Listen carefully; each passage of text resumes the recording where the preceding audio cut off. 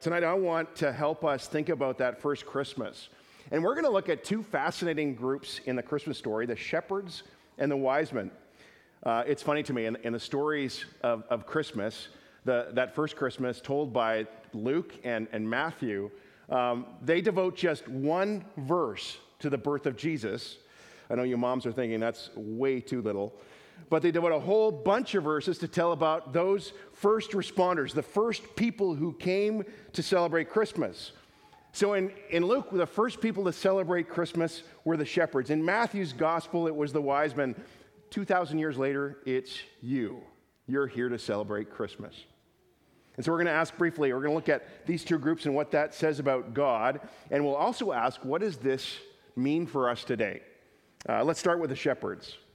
Keep in mind, in Luke's gospel, he highlights this idea that God cares for the marginalized. God cares for the people who are on the margins, the sidelines. He highlights that. And God has a special place in his heart for those who are the poor or the lowly or the picked upon or the kids who are made fun of. So it's not a surprise when Luke tells the Christmas story that right after the Christ child is born, of course, he's born in the poorest of settings. He's born in a barn, in a stable with the animals, that we find the angel out inviting people to celebrate the first Christmas. And who do they invite? The only people they invite are the shepherds, the night shift shepherds. And in that society in the first century, shepherds were on the bottom rung. They were not looked upon highly. And the night shift shepherds were at the bottom of the bottom. And so Luke tells us in Luke chapter 2, there were shepherds living out in the fields nearby, keeping watch over their flocks at night. And the angel said to them, "Don't be afraid. I bring you good news that will cause great joy for all the people. Today in the town of David, a Savior has been born to you. He is the Messiah, the Lord." And then they're given instructions as to where to go to find the Christ child. "This will be a sign to you. You will find a baby wrapped in clothes and lying in a manger." Wow. For that group of people to be invited would have been a really big deal. I think probably most of you have been invited to some big deal in your life, maybe to some black tie event or a gala fundraiser or something, and you get all dressed up and you're looking good and you go and you feel kind of important in that moment or something, right? Well, these shepherds, they never would have been invited to anything. But God invited them to be the first ones to come to this really big deal, the biggest deal in all of human history to that point. And God invited the night shift shepherds. How cool is that? I don't know if you saw this a couple of years ago. The Pope Francis, celebrated his 80th birthday. And I don't know about you, and I'm not Catholic, so he's not my Pope. But I really respect this guy. And in some ways, I want to be like him. But you know how he celebrated his 80th birthday? He had breakfast, and he invited 8 homeless people to come and celebrate his birthday with him on his birthday. That's a picture of it right there, folks. This man who leads a billion and a half Christians invited 8 homeless people to celebrate this milestone birthday of his. And I'd say he knew what he was doing because he represents Christ. He represents Jesus, this baby who was born in a stable, who invited the night shift shepherds to come and celebrate his birthday. This gets me thinking, how can we be kind of on the lookout in our lives for the people who are marginalized or who are made to feel small or who are picked on, or who are abused, or the lowly, or the poor? What can I do to lift them up? I think that's what you're supposed to see in this part of the story. And if you miss this, you miss the whole deal in Luke's gospel, that God invited these people. And it means that if we want to follow the baby in the manger, we'll seek to open our eyes to see the people in our lives around us, in our city and in the world, who are on the sidelines, who are made to feel small, who are picked on.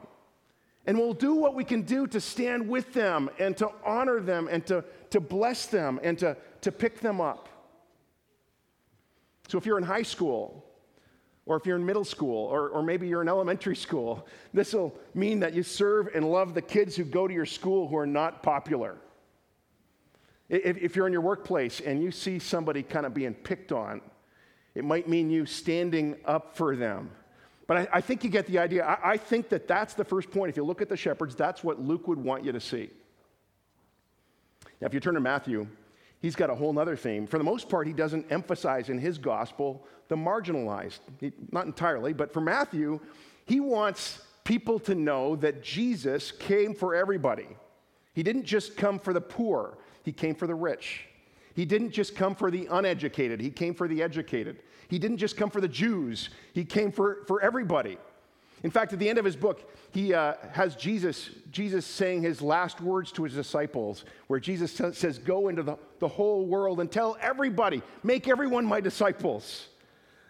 And then if you go back to the beginning of his gospel, we have just this one verse about Jesus' birth, but then we're told there were these people, these magi, who were living in the east, Persians most likely, people from modern-day Iran.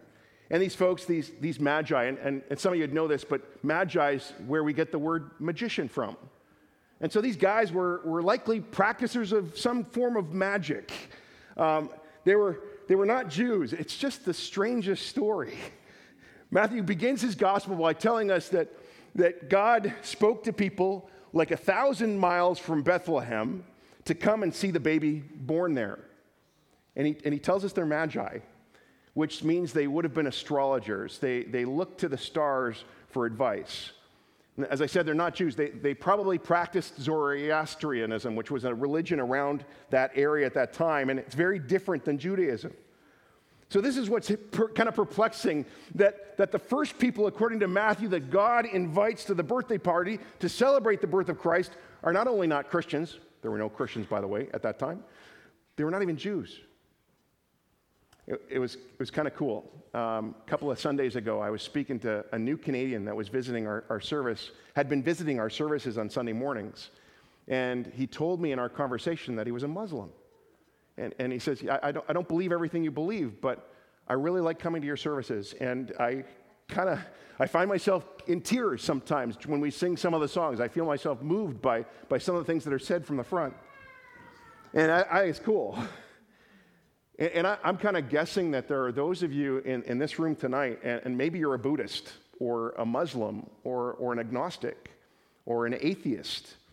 And I don't know what you are, but I just want to say I'm really glad you're here. I'm glad you came. But this story that tells us that God cared enough about all those other folks that he wanted to honor and bless them. So he sends them a sign, a star in the sky. And these magi, I have a hunch they were seekers. They were not just star lookers. They were looking for more.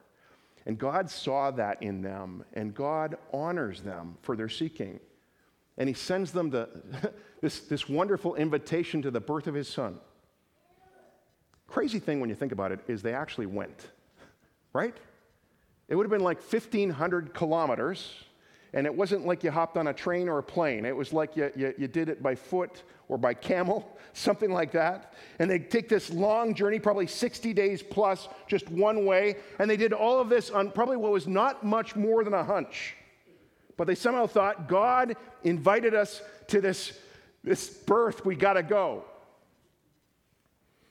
I was thinking about this, and I want to ask you, do any of you watch the show This Is Us?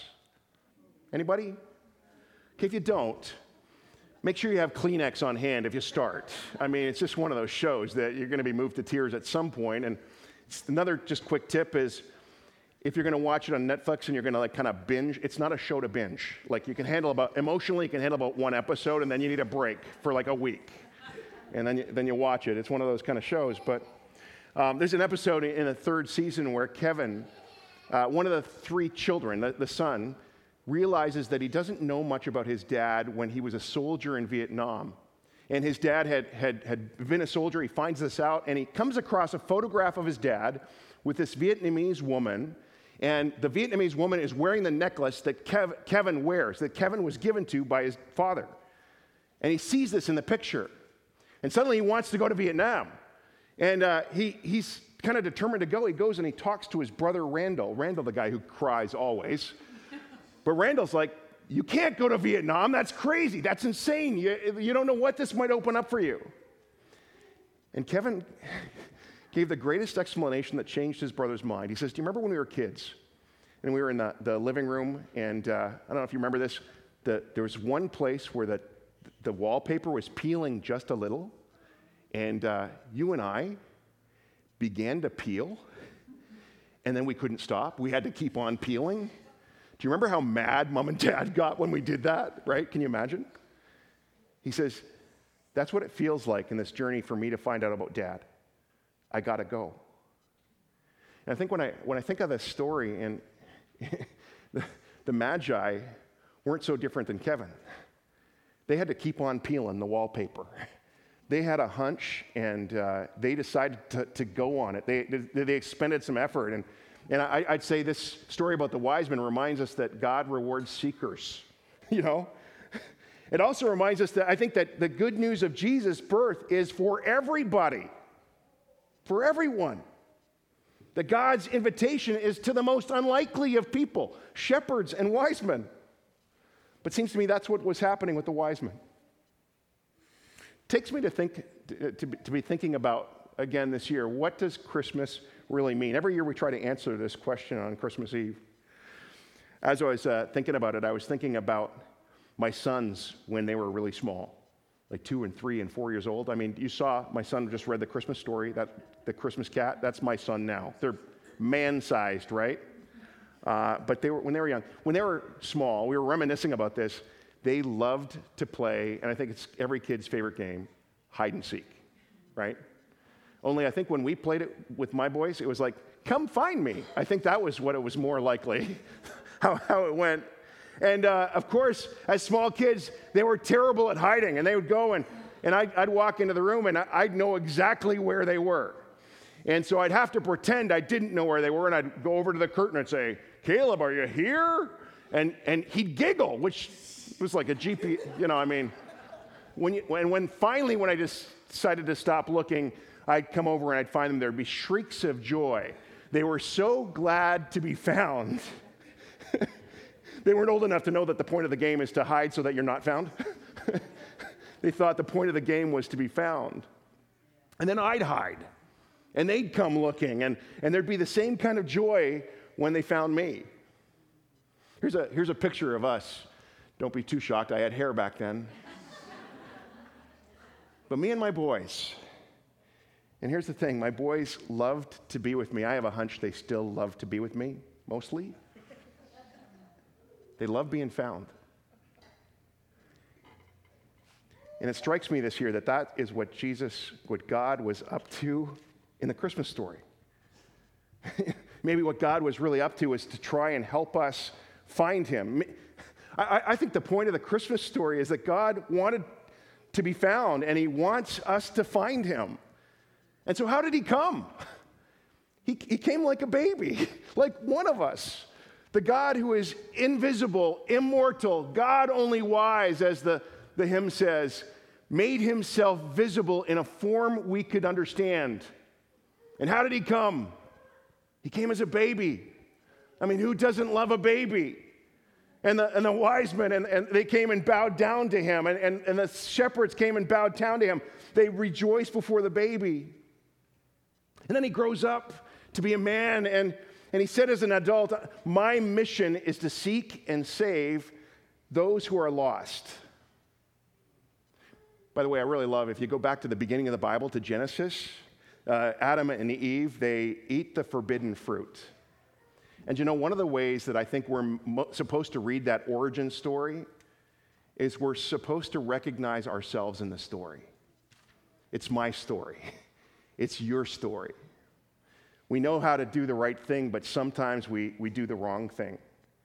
And when we do the wrong thing, it messes things up, and it hurts people, and things get broken.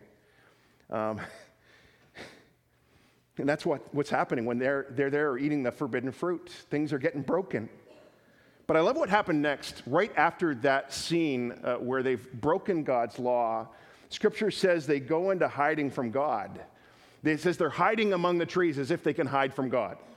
And God comes down, and it says in Genesis 3 that he says to them, "Where are you?" God was looking for them. And really, for the entire history of the human race, we've been hiding. And God is looking for us. And folks, I know sometimes it seems like God is hiding from us. Theologians have a name for God they call him Deus absconditus, a term which means the hidden God. Sometimes he's hidden, and what he hopes for is that you will search for him. You seek him, and Scripture says that those who search and seek for him will eventually find him. And I was thinking about this, and I was thinking about how much Christmas means to me, to us, that God came near to us, and how that changes everything about how I think about the world and my life and all these things. And in the middle of this, I was reminded of a song, and I began singing the song. You got a song stuck in your head? This happened to me just recently, over and over again. And I hadn't thought about this song in a while, but I love this song. And as I began thinking about this song and then the message of Christmas, I realized this song wasn't about what I thought it was about. I thought it was about a friend who'd be there no matter what, who'd be with you during the darkest of times. But actually, I think this song is about God. I think it's actually kind of a hymn. It made me curious about what the songwriter thought about when he wrote this song long ago. And so I went online to see what Paul Simon said about this song he wrote way back in 1969. This is what he said. He'd been listening to gospel music, and he found himself writing what he called a little hymn. My hunch was right. It's a hymn. He describes how this song came to him. He says, "I have no idea where it came from. It came all of a sudden. It was one of the most shocking moments of my entire songwriting career." And the song kind of captures the dark moments that happen in our lives, and God seeking to find us and seeking to be found by us.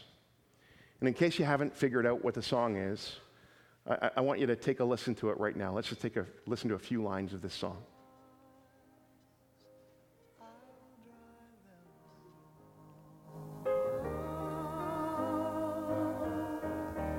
I'm on your side. Oh, when times get rough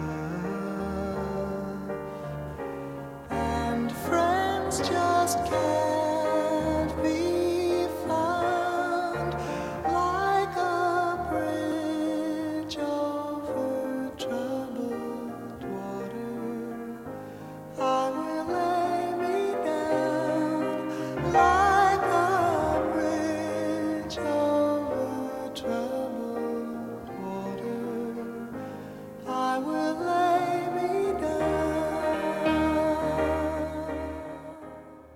You know, I pictured Jesus singing that song to us. You know, I picture him coming to sing that song, coming to be found by you, coming to find you. Listen to some of the lyrics. He says, "When you're weary, feeling small, when tears are in your eyes, I'll dry them all. I'm on your side when times get rough. When friends just can't be found, like a bridge over troubled water, I will lay me down. When you're down and out, when you're on the street, when evening falls so hard, I will comfort you. I'll take your part when darkness comes and pain is all around. Like a bridge over troubled water, I will lay me down." I think that's what Christmas is all about. I think God came to us in a form that we could understand, to be able to say, in your darkest moments, I'll be there. When you feel friendless, I'll be there. You know, when you feel hopeless, I'm there. When you feel all alone, I'm there. And he didn't promise that you wouldn't feel those things. Listen, we're going to go through stuff. Some of us are going to experience divorce. Some will experience disease or illness. We're all going to experience death in our lives. We'll go through losses. It might be a job. It might be financial. There'll be moments of depression. But in all those places, God does not promise that it's not going to happen to you. Bad stuff happens. Those things happen. It's part of being human. But he says, I am Emmanuel, God with you. I'll redeem whatever suffering you walk through. I'm going to give you hope, and I'm going to tell you that the worst thing is not the last thing. Some of you here, you're kind of walking through this right now. This is your first Christmas after the divorce, or your first Christmas after the diagnosis, or you're without a job, or you're feeling lonely or in despair. And Christmas is about Jesus saying, I'm with you. I found you. Come find me. And it's God who, like I used to say, used to with my boys, come find me. That's what Christmas is all about. I want to just briefly give you an invitation tonight. It's very simple. You know, to be found is really just to say, come find me, God. Jesus, I want to follow you. And I'd like to invite you, if that reflects in any way where you're at tonight, how you're feeling, to be able to say that kind of prayer to him right now. So I'm just going to invite you to just, for a moment, close your eyes and bow your heads. And as we think about Jesus, we think of this babe in Bethlehem, Emmanuel, the Savior, Messiah, Lord, our deliverer, our rescuer. He claims to be our King. He's also our bridge over troubled waters, who lays himself down for us. So you might just say this prayer to him. You can pray this kind of just quietly under your breath. Jesus, at times I feel lost. At times I feel afraid. Come find me. Hold me close. Dry my tears. Save me. Be my bridge over troubled waters. I am yours. Thank you for loving me. Lord, I thank you for these people who are sitting here tonight. And I pray that you would pour out your Spirit on each of us. Help us to be kind of humble like the shepherds, and loving like you, God, who reached out to the shepherds, to look for the lowly, the picked on, those on the margins, and to look for ways to pick them up. Help us to humble ourselves before you. And then, God, we say, help us, like the wise men who recognized who you were, help us to become seekers and searchers, where we'll take steps on a journey towards you, looking for you. And then finally, God, this Christmas Eve, may we hide ourselves in you. We pray these things in Jesus' name. Amen. Jerry, you want to come up and do the Advent reading, and we'll light the Advent candle.